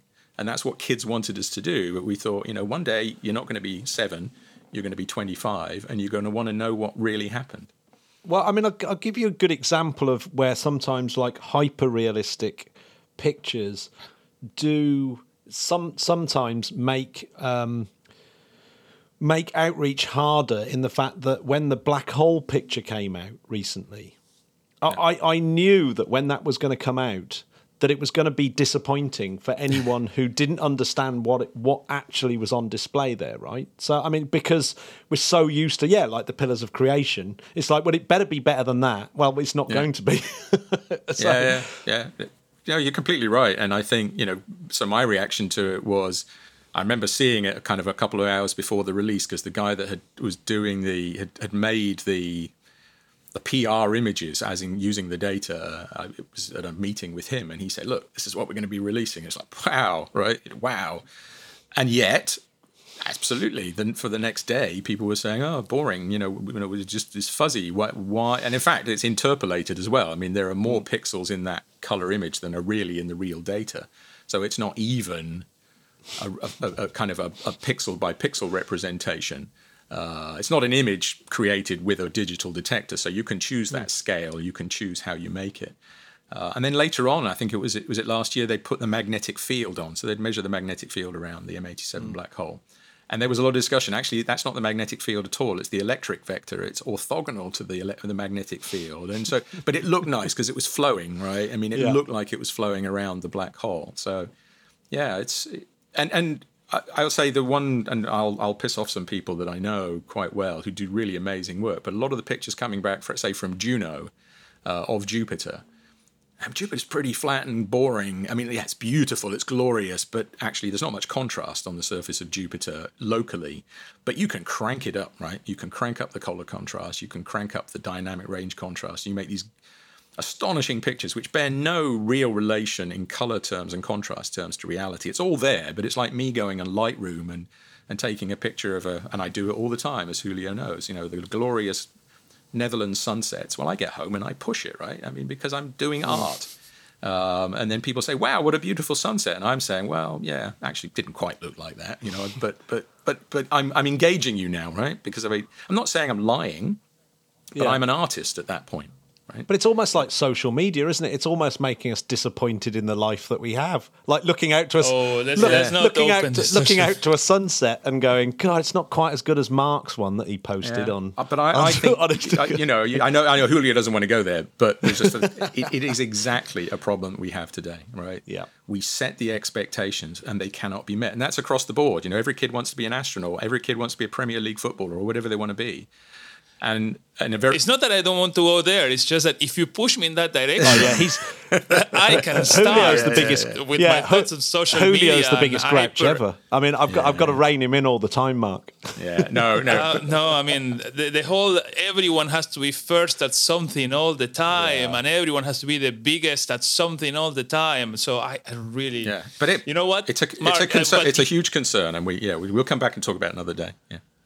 I mean, Mark, but we have been talking a lot about all this photo editing, and you had a busy week, by the way, editing. And there were 2 flybys this week of 2 ESA spacecrafts of Venus. So, and I know you were very involved with that. Maybe you can tell us a little bit about it. Yeah, sure. So we have 2 missions which were launched. One just before, in the end of 2018, Bepi-Colombo, which is a mission on its way to Mercury, and then beginning of last year, Solar Orbiter. So Bepi-Colombo is a joint ESA-JAXA mission between Europe and Japan, and Solar Orbiter is ESA-NASA, so Europe and the US. And both of them use what we call gravity assist maneuvers, so flybys at planets in order to get to their destinations. They're doing it differently.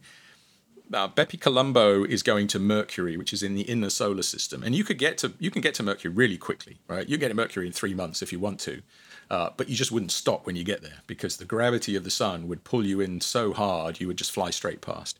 So we're having a very complicated itinerary of flybys and propulsion sectors with Bepi Colombo. It's taking 7 years instead, and that 7-year journey involved. Launch in October 2018, return to Earth. So it's kind of crazy. Fly away from Earth, come back to Earth, but then you use the gravity of Earth to send you to Venus. We did a gravity assist at Venus last year, and we did the second and last one just earlier this week. But 33 hours before Bepi Colombo got there, Solar Orbiter got there for its second flyby. So the timing was just coincidental. They weren't there at the same time for any scientific reason. Solar Orbiter. You don't want to put them to hold hands like Rosetta and Philae, no. And Solar Orbiter flew by at about 8,000 kilometers above the cloud tops, whereas Bepi Colombo this time on its second flyby was only 550 above the surface. So it's very close in.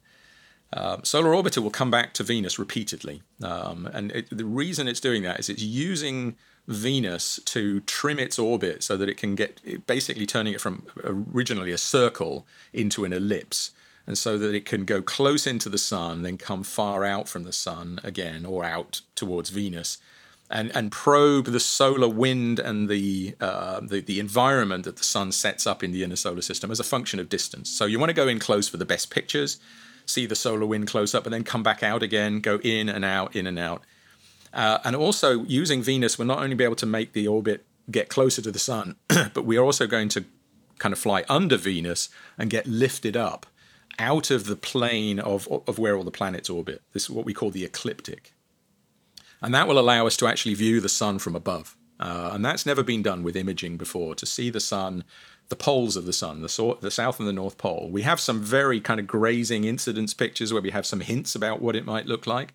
But unless you can get higher up and look down, we'll be about 30, 35 degrees looking down. We'll be able to see the poles in much more detail. And they may not be the same as the rest of the sun, right? There's a rotational axis, and we know that on Jupiter and Saturn. There are huge storms on Jupiter and Saturn at the poles. There's a hexagonal storm at the north pole of Saturn, for example. Now, I'm not saying the sun will have that, but you can't, without going and looking, you can't know what it looks like there. Is this the first time we're going to have an image of the poles of the sun? We've managed it by the fact that we've done it with satellites near the Earth, because there are times of the year when the Earth's orbit is slightly tilted up and slightly tilted down relative to the solar rotation axis, slightly.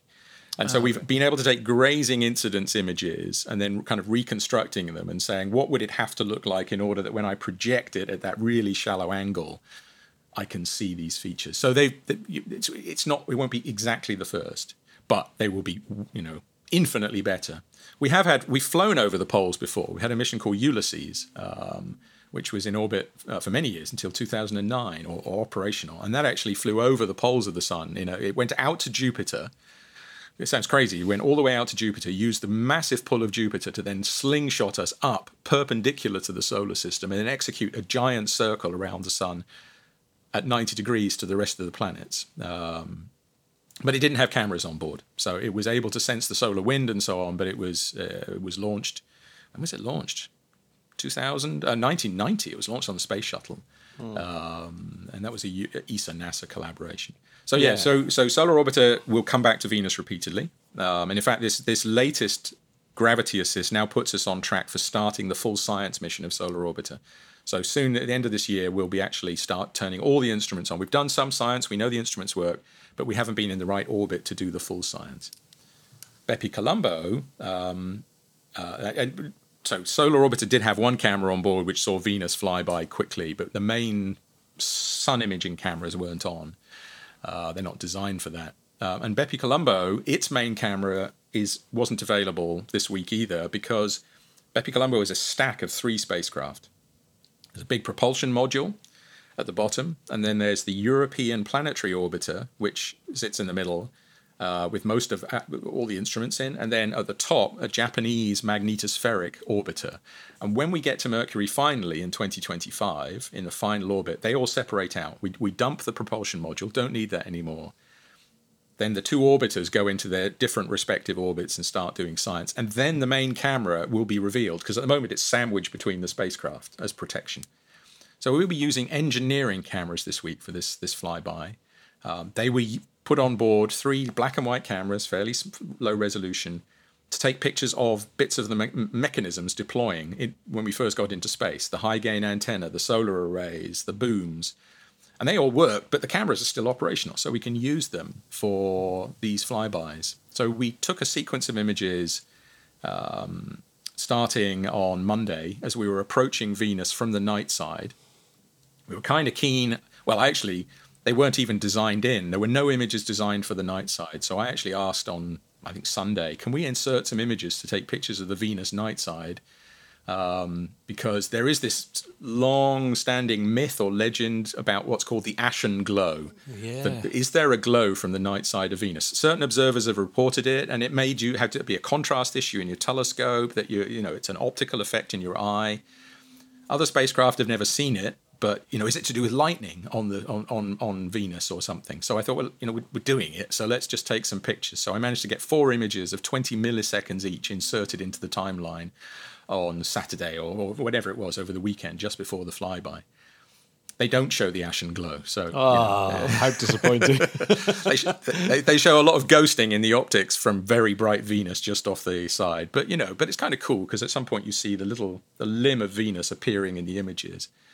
And then we flew right past, 550 kilometers away, and Venus just fills the field. It's just a blank, bright wall.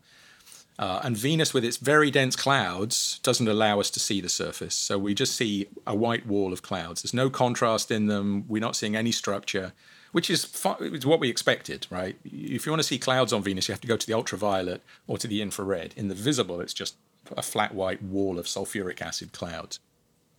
But then as we departed, we could kind of look back and see Venus disappearing, and we maneuvered the spacecraft. We moved the high gain antenna around to point to Earth. The spacecraft got reoriented. So Venus moved around, the mechanisms moved around. It kind of makes for this sort of poetic, this is you.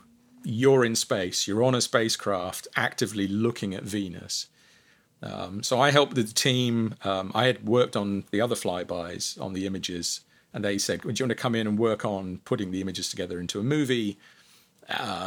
So we did that, and we were reducing the images as they came down. It's always a thrill, right? It's one of the biggest thrills in my life, for people to be, you're on a call like this.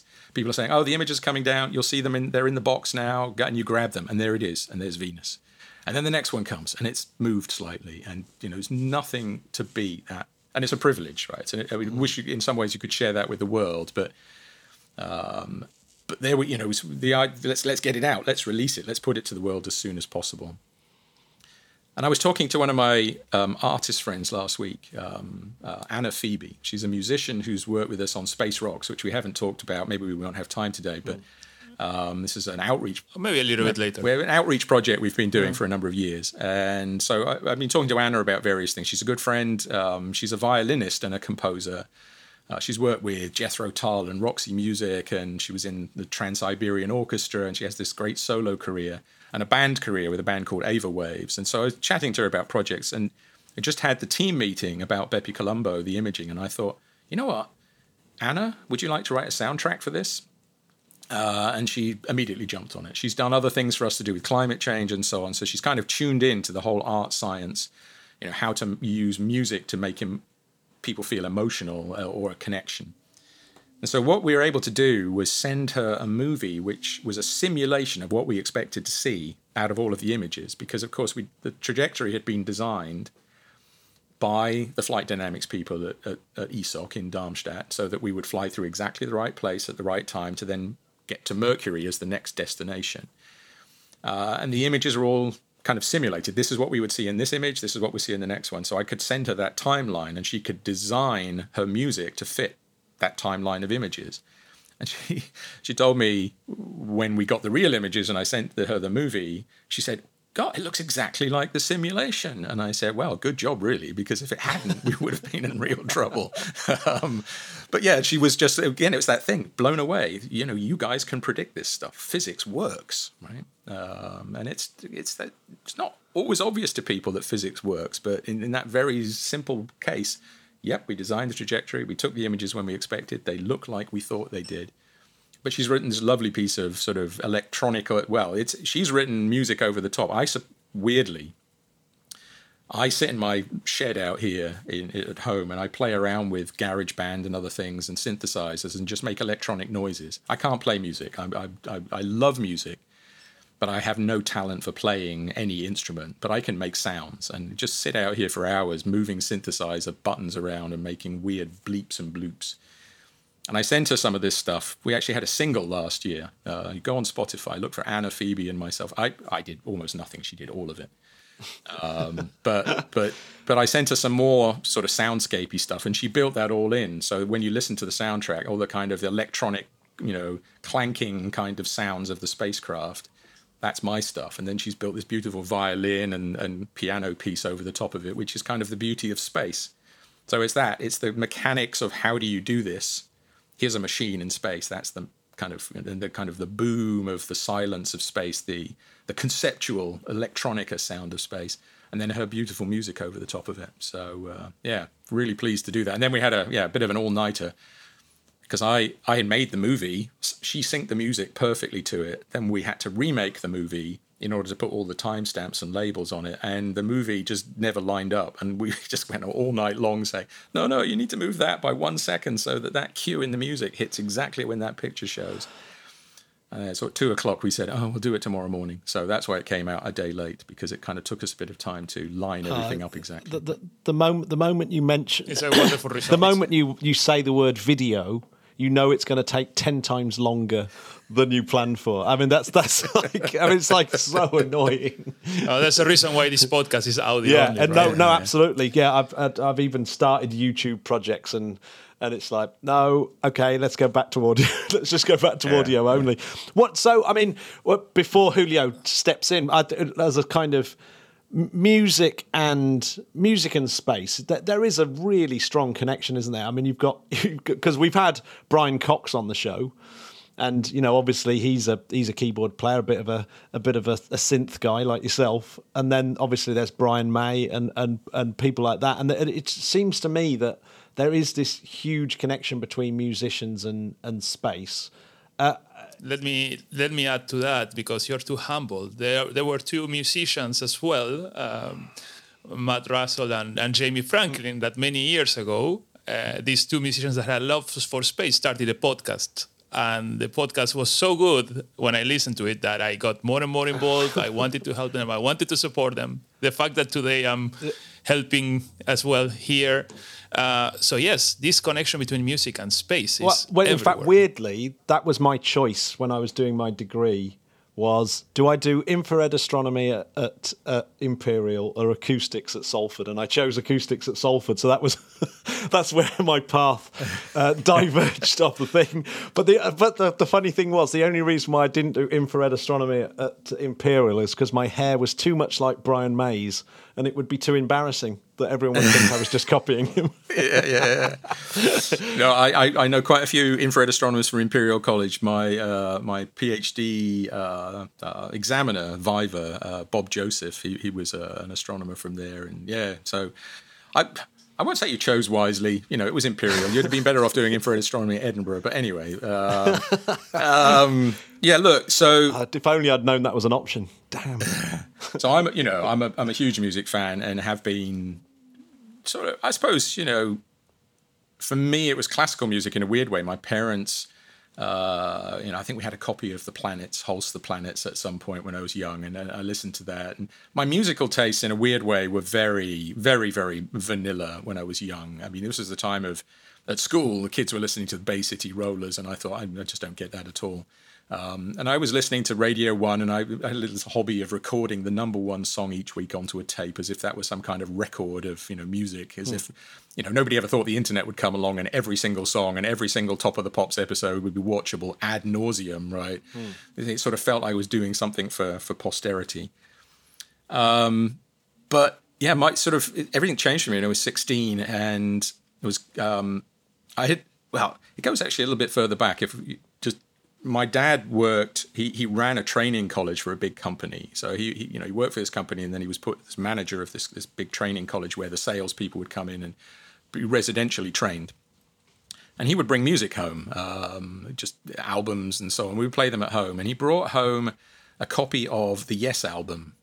So this is from 1971 or so, and I suppose it was probably 72 or 73. So it was 11 or 12. It was on a cassette. And my mum had a mono cassette player for her work, and I would just obsessively listen to this thing sort of under the sheets at night, just to listen to the album. And I could quote you every single note. But I had no idea. I was so naive about music that I had no idea that this band actually, what was a band? I mean, who were, kind of, if they weren't on Top of the Pops, they didn't exist. There were much smarter kids at school than me that were already following Led Zeppelin and these bands, Genesis and so on, but I just kind of wasn't. And so I missed sort of a few years of their absolute prime if I had been clued in. But then on 16 we went on a school trip, and we went up to North Wales to go climbing, and one of the kids on the bus, one of my friends, he was one of the cooler kids. He had a copy of the NME or the Melody Maker, or whatever, the music, whichever one it was. Big open. He was looking. I looked over his shoulders from the coach seat behind, and there was this band, which, yes, they released a new album, and this is called Going for the One, 1977. And I sort of thought, oh, what the hell? I've been listening to that. Their previous album. Of course, I missed all the ones in between, Close to the Edge, Tales from Topographic Oceans, Relay. I mean, it was a bloody hell, right? And so he handed it to me, and I read this enormous spread about them, and weirdly, same copy of the newspaper. There was a couple of pages later, there was a little film review of a little film that had come out in America that was making waves. Nobody expected it to, and it had a picture, tiny little picture, a few square centimeters of what looked like the most giant spaceship you'd ever seen. And because I was a sci-fi person, I thought, wow, well, you've got to go and see that as well. It was Star Wars, and it was an X-Wing, actually. It wasn't a big ship at all. But I went and bought that album, and, the next day or the next week when we got home, and just listened to it constantly, and then got into music. So it was always classical, prog, and space in a weird way, or the kind of cosmic consciousness plays a big role in both classical music and prog. Yeah. Well, Starship Troopers definitely on our playlist that we have of space songs. Yeah, the Yes album and Going for the One are two of my favourite albums. By the way, there you go. So Julio, you can leave the room now. We can take an hour to discuss. No, we'll stay on track. I get hypnotized when you guys start with that. I love it. I was born in '79, so anything that comes from music of the '70s, I listen to it. I love it, but I didn't live through it. So I like to learn. It's different. But let me fast forward. So, I mean, I've always been interested in music, but I had the opportunity to start doing something more fundamental with space science and music when the Rosetta mission came along. So Rosetta just magically engaged the world. I mean, a lot of work went into that. It didn't just do it. I mean, a great team of people working on creative ideas on how do we get the public interested in these two little robots. Well, I've given the game away. Little robots. They're just chunks of metal out in space. How do we make them little people that are doing an adventure, and how do we engage in this whole thing of landing on a comet?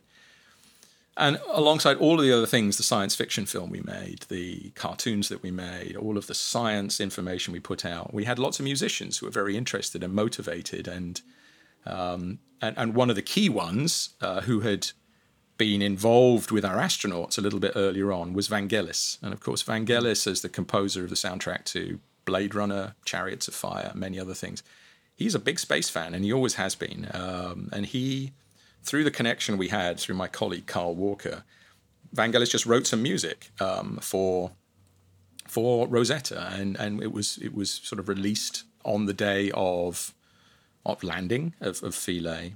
He later on made a full album, but we had lots of other musicians. We had a classical album made. People made it. We didn't pay for any of this. People just were inspired. the soundtrack album for our science fiction film. And at some point, kind of long story, but I got in touch with this guy called Alex Milas, and Alex was at that point the CEO of Team Rock in the UK, and they're a company that published lots and lots of big music magazines, Metal Hammer, Prog Magazine, and others, Classic Rock. And he had been the editor of Metal Hammer. He was linked in through Matt Taylor, who was the project scientist for Rosetta. And he's a heavy metal guy, right? He's got his long, dark hair and big beard, very, satanic, the Dark Lord. And I was a bit scared of him, I have to say. I thought, just heavy metal. It's not really quite my scene, and he's way too intimidating. But Matt said, you've got to meet him, right? He's really interested in this stuff. And he has a degree in archaeology, so he has a science background, and then moved off into the music. And then when I was introduced, we just sparked immediately. We had so much in common interest. And Alex had this idea about throwing a kind of farewell party for Rosetta and Philae at the end of the mission. And I had the idea that we needed to take all of this wonderful outreach that we were doing, we needed to take it to the public. We needed to have live events where we could get scientists and artists and musicians to come together and not talk separately, but talk together. And what's the mutual inspiration and the creativity and the imagination that arises in that cauldron between viewing the universe, exploring your inner universe through music. What are your hopes? What are your fears? And it just came together. And that's when we created Space Rocks. And Space Rocks took us about a year to get it off the ground. Bunch of legal stuff we had to get sorted out, which was tiresome, but had to be done. And we had the first event in April 2018 at the O2, so the Indigo at the O2 in London, the Millennium Dome, as many people used to know it. And we had, some great bands playing live at the end of the day. We had Lonely Robot, who's friends of mine. We had Charlotte Hatherley from Ash playing a kind of a sci-fi inspired set. We had Arcane Roots, brilliant band, unfortunately defunct now. We've actually had trouble with two of the bands we've had in Space Rocks have since become defunct, and I think we're kind of the kiss of death somehow. But But earlier in the day we had kids in, and we had Tim Peake talking about his experience on his flight Principia to the space station. We had people talking about dark matter. We had people talking about Rosetta. Matt gave us a talk. And then we had a middle session where we were kind of more teen-oriented, talking about climate change and talking about, a discussion session, basically, a kind of on-stage, people talking about interesting topics. There were stands. There were people could go and see stuff during the day. It wasn't the same audience during the day, necessarily. Maybe some people did the whole thing, but it was designed that it was kind of, you could come in for the kids bit, you could come in for the gig, you could come in for the middle. We did another one back in London, September 2019, sort of bigger and better. And Brian May came to the first event. I forgot that. Then in between, we were at the Latitude Festival. We did Aztec Open Day. We had half of Marillion came to the Aztec Open Day with Rick Armstrong, who's the son of Neil Armstrong, which is kind of cool because he's a big Marillion fan, and these things all just line up somehow. Whoa. Weirdly. And then of course the pandemic hit. We were about to, without giving too much away, this picture, which you can see behind me, but the audience can't. On the podcast, I've got a Zoom background with a venue which we went to visit at the end of 2019, and it's not in the UK, where we may do a future Space Rocks event, but then all kind of, we had to put that on hold. So what we did in April last year was start an online a live stream. So we do video, and we do it through Zoom, and every week or so, I think roughly, we've done 57 episodes now. We bring in guests, much like you do, and we talk about, we have musicians, we have artists, we have writers, we have filmmakers, we have actors. We've had Anthony Daniels from Star Wars, C-3PO, Tricia Helfer and Katie Sackhoff and Tamo Penniket from Battlestar Galactica, Shohreh Aghdashloo from The Expanse. We've had Vangelis on, we've had Samantha Cristoforetti talking to Katie Sackhoff from Battlestar Galactica, right? Kind of that mashup. That's pretty cool. That was a good one. That was a particularly good one. I was watching. It's mind blowing. Yeah, I mean, but they had met before, and when I asked Samantha to come on, she said, "Yeah, well, I'd like to speak to, if you can do it, arrange to bring on somebody from that world because I'd like to have that cross connection." She's a big Star Trek fan, so she wore Star Trek uniform on Space Station at some point.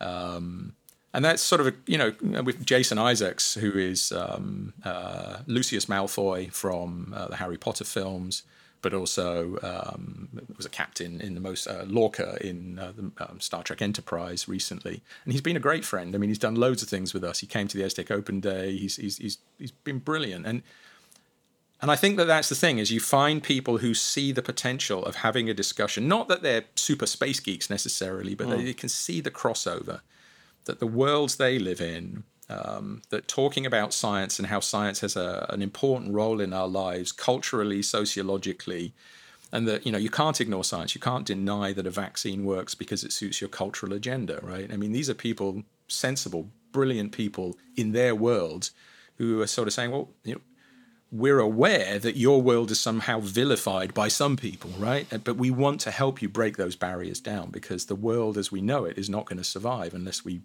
take on science and say, this stuff works, right? We are not going to solve climate change by ignoring it. And so I think this is really important from our side to contextualize ESA, the European Space Agency, not to just be kind of geeky and say, hey, look, we've got a piece of metal in space that does this thing. Why is that important to people who are struggling with a pandemic, who don't necessarily, know where the next meal ticket's coming from, right? I mean, it's a pretty tough world out there, right? If your island is flooding, because of climate change, do you really give a damn what's going on Mars? So in a way, ESA is the gateway to that. We're engaged in those things. We're engaged in climate change. We're engaged in Earth observation. We're definitely doing that. But it's a gateway drug a little bit as well. It draws people in to have a conversation about the universe. But the same laws of physics that apply out there in the Orion Nebula apply right here on Earth. And you can't have one thing without the other, right, in a way. So I've been thrilled by the conversations we've had. And as I said earlier on, I love to take it off-piste as much as possible. If people come in and say, what's this got to do with space? It's like, well, listen, I mean, it's not only about geeky space stuff. It's about everything in the world that wraps around it. Yeah, I mean, as a lecturer, the one thing that when you're talking to students is it's not really. I've got this philosophy that it always sounds very cheesy, but it's like if you want to teach people how to build a boat, you don't teach them how to build a boat. You get them to yearn for the ocean, right? And I just think it's so cheesy, but it's so true that if you can enthuse people about a subject, it's like that's what I love about Richard Feynman. It's like let's face it, the work that he does is impenetrable to the normal person, but the fact that he plays bongos and does life drawing and is just this larger than life character makes it more accessible. It's like you said, it's the gateway drug into being part of that and realizing that scientists are human beings as well and that there's more to it. I think that's an important point, actually, because it's not only about giving. It's not only about us sort of, in a way, communicating our message. It's also about taking, and I don't mean that in a negative way. It's about us seeing that our world fits in a bigger way. So we've had some artists in residence, for example. We're about to start a new artist in residence project where it's vital to us that we bring the artists in, that they talk to us about what they're doing and that they can contextualize what we take for granted, right? I mean, the stuff, the amazing machinery we have down the hallway at ESTEC with the satellites, those digital bits that flow back from space after these enormous machines have chucked bits of metal into space, right? We take that for granted because we kind of have to. It's what we do. It's our job every day. But the artists can come in, and I'm not saying they're being wild-eyed and saying, wow, you people are amazing. That's not so valuable, but it's being able to place it in a much broader perspective about the way the world actually works. And I think we learn a lot from that as well, because it makes us better communicators, I think, but it also opens our eyes to, partly the privilege that we have, but also the responsibility that we have, right? I mean, we're all civil servants. We're paid by the taxpayer, and they need to know what we do, but not in a sense of we need to tell you why what we do is important, but also a bit of humility. It's like, well, there are bigger problems as well, and how do we use the skills and the talents as human beings to help you And not artificially either, not saying, space can solve every problem, because it patently can't. And that, I think that's something I rail against a bit is, space for you. Space will be the best thing you've ever done. Invest in us, because that's a bit sort of, selfish. So I think, working with artists, working with musicians, working with creatives, well, many of us are too, I think, as well. And there's a commonality. I mean, what we do in science and what we do in engineering is a creative business to begin with. It's not, just following rote rules. Do this, do this, do this. Because if it does, we wouldn't be making any discoveries. We wouldn't be making any advances. We have to find the way. Same with artists. So for me, Space Rocks has been enormously, motivational as much as it's been sort of productive. And in fact, over the last year, it was a huge sort of psychological boon to be able to, as we've all been in lockdown in various kinds, still get out there and talk to people and be inspired by what they're doing. We had a conversation just a couple of weeks ago with Jeff Mayno and Nicola Twilley, who are science writers in the US, based in the US. And they written a book about quarantine and the historical origin of quarantine back in Dubrovnik in the late 1300s, and the Empire of Venice, and how quarantine has been used over the years, over the centuries, to prevent spreads of pandemics, and how the lessons have been lost and then learned and lost and learned, and also how that applies to outer space, right? So bringing back organisms from outer space. Do you want to pollute the Earth? Or what about the other way? If we go to Mars, should we put our bugs on the surface before we know there's life there? And there are just many issues there that I hadn't really thought about in detail. But it's just brilliant to bring people in like that. As you know, I mean, you've had a huge array of great guests, and yeah, it's, as I say, it's sort of. Although I've been sitting in my shed the whole time doing this, I feel like I've sort of been around the world with many thrilling people. Yeah. They pull you into seeing things a little bit more from their perspective, and they make you think of things you see every day or that you do every day at work with a completely new angle, a completely new absolutely. way. At least that's at least that's what I get out of doing this podcast as well. The joy of podcast is conversations with human beings always leads to you kind of going, God, I never thought about that. I mean, like you said, like talking to someone like Kathy Sullivan, or talking to, because we had John Mitchell, who was the guy that was your first headline act. We had him on the show just because he happens to be the label boss of one of my other co-hosts on my other podcast. So it's all interconnected. So yeah, we have Matt Taylor on as well. So they both chose a song for our space playlist that we have, our Songs of Space. Do you have a song that we can add to our space song playlist? Oh Lord, a song, about 100. Well, you could send me the 100, and I'm sure we'll have a lot that the same. But yeah. Yeah, I don't know what I would pick as my top choice. I mean, it'll change 3 minutes later. I do have various playlists on Spotify and so on, which I've done for this purpose before. But it's the thing that frustrates my kids enormously is that I don't seem to have any memory for mundane things like, what was the last film you saw, or I just have no memory for that. But it's kind of occupied. It's that piece of RAM is used by other things, it seems. Off the top of my head, and it's purely off the top of my head, I would probably say Mahler's Eighth Symphony. Whoa! I don't know if you would call that space music. I'm pretty sure Mahler didn't design it that way, but in a way, well, let me relate a little experience that I had recently, and it was with Mahler. Julio knows I cycle to work when I went to work. Cycling is my big thing, and so I cycle a lot. It's just 12 kilometers to work from here, so I would cycle in every day. But once in a while, I have to drive. You've got a load of stuff you have to take in, or you're going on a trip later on. You've got to drive to the airport or something. So a couple of years ago, I was driving into work, and radio was on. I wasn't picking anything. It was just whatever came on. It's the Dutch classical radio station. Mahler came on. And for the space of 500 meters, and it was good, it was a straight road. I mean, I was somewhere else completely because I knew the music, and the music triggered me emotionally, but it also triggered another thought. Out of nowhere, really. It suddenly triggered the thought that the universe around me was full of Mahler.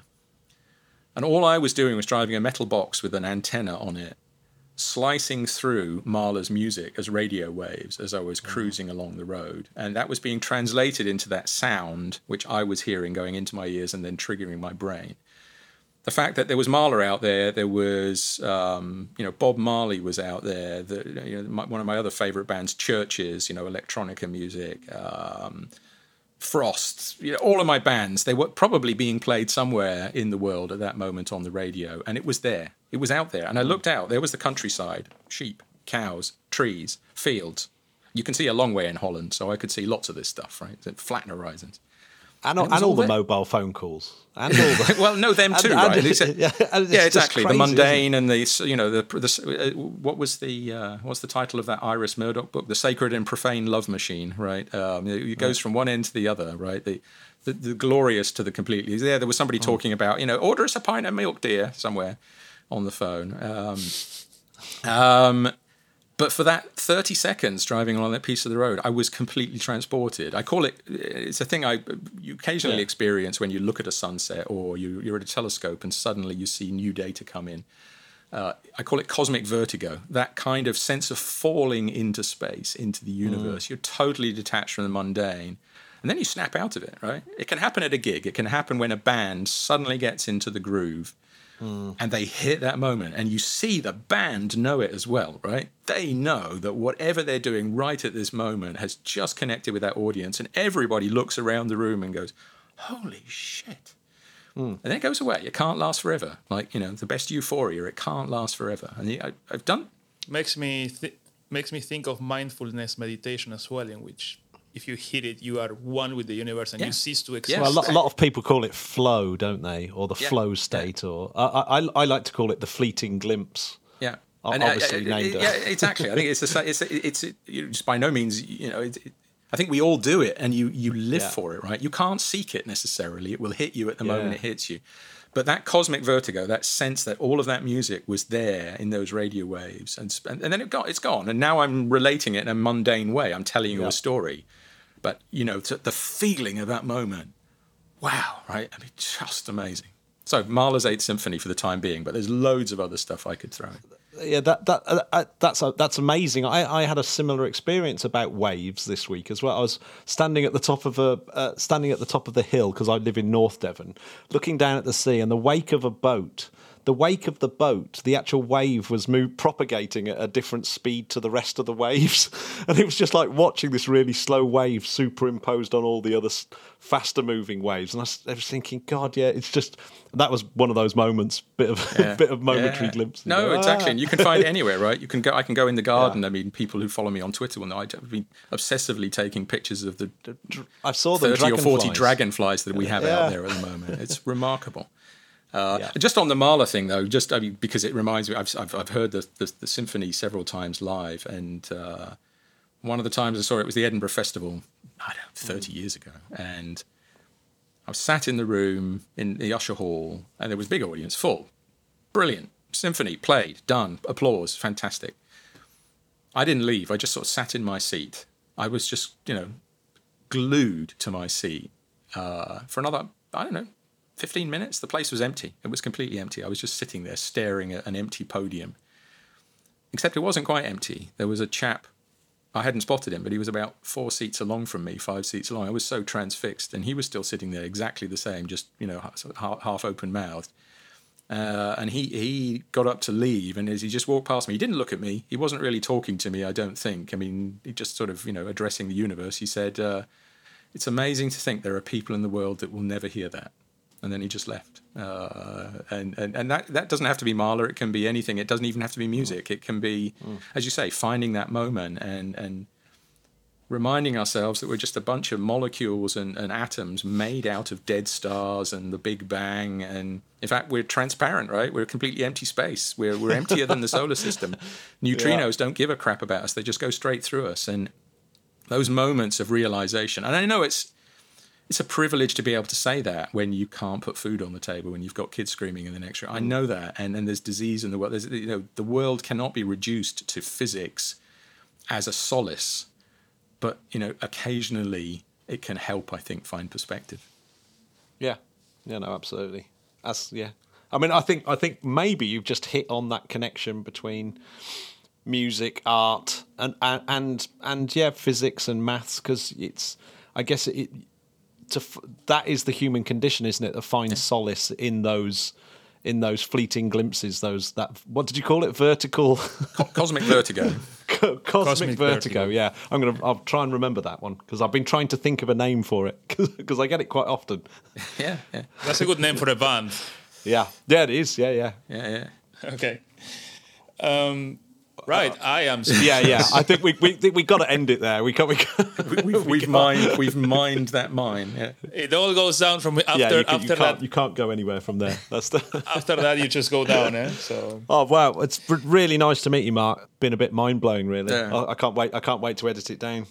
Well, I have to say, it's a privilege to be able to kind of be on the other side occasionally. I mean, we do our Uplink live stream, and we bring guests in, and I'm always conscious that it's not my place to constantly yak and yammer, but I probably do. I probably do way too much of it. Alex just kind of rolls his eyes at me. And you mentioned Alex today, and you mentioned that he's a big guy with a beard and the long hair. When I met him, he's like the gentlest, kindest person ever that I ever met. He's brilliant. Sweetest he's brilliant, guy. And I love working with him. And he's been a huge support to what we've done. I mean, it's his thing. Space Rocks is, it's his company that runs Space Rocks, but it's a collaboration very strongly with me and with Issa. And without him, it would absolutely not have happened. He's just been awesome throughout the whole thing. And we just, for next week's guest, we've got Dirk Maggs, who is an audio producer, works with Neil Gaiman on the Sandman audio books, Hitchhiker's Guide to the Galaxy, and many other things. Oh my God! I listened to that in Audible. Yeah, man, the sound. It's the best audiobook I ever. He's the production guy behind that, and but his good friend is coming on, Dave Gibbons, who is the artist of Watchmen. With Alan Moore was the writer, and Dave was the artist, and he did all that brilliant stuff in the 70s for 2000 AD, and so I'm a huge Watchmen fan of the original book, and so it's going to be So again, it's great. It's great fun to. It's right there. In my selection of books, Watchmen is right there. The audience cannot see it, but I'm pointing at another bookshelf. It's not there, Julio. Don't try and impress us. I can go with it. It's 1, 2, 3, 4. So whatever you say, Julio, I'm going to edit it out. Yeah, it's exactly. It's right behind. We need to introduce you to the concepts of solipsism. Neither of you exist. I am the only thing that exists. I've just been talking to other parts of my brain for the last 2 hours. I am a brain in a vat, yeah. Oh, well, thanks very much. The Interplanetary Podcast is alive! There we go, Julio. I did really enjoy that. Thanks very much for getting Mark on the show. I really liked him. Yeah, I wanted to get Mark on the show for a long, long time, but he's a busy guy, with all these different projects, Space Rocks, and pulling all-nighters, editing photos of Venus before they are released to the public. Exactly. We'll stick all those links in the show notes. So if you're wondering where they all are, we'll stick them all in, including the ESA Space Rocks stuff. And I'll put in a couple of links to the old episodes that relate to the Space Rocks, like our interview with Lonely Robot and the interview with Matt Taylor as well. Indeed. And we should probably also put a link on the show notes to his Twitter account. I mean, it's at Mark McCrocan. But if you just if you tell me like that, it would be impossible for me to spell it. What's the internet address to find out all things interplanetary? All things interplanetary is at interplanetary.org.uk. Awesome. And if you want to become part of the conversation and join us on the Discord, that is www.patreon.com/interplanetary, where you can sign up, give me a little bit of money to keep this thing going, and join all the other Spodcats on Discord. And what about if they want to follow the show on Twitter? Yeah, they can follow the show on Twitter at InterplanityPod. But the best place to do it is to go to the website and follow the social media links from there, or go to our link tree as well. We've got one of those, which is just linktree/interplanetary, which is quite a good one. Indeed.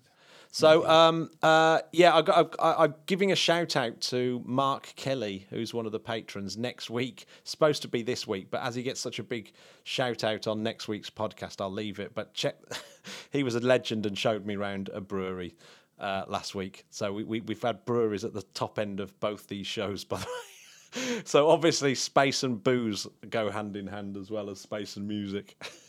Space, music, and booze. Space, music, and booze. Sex, love, and rock and roll. Exactly. That's the equivalent, isn't it? Right, Julio, what are you doing this week? Going on holiday? I'm on holiday, so I'll try to.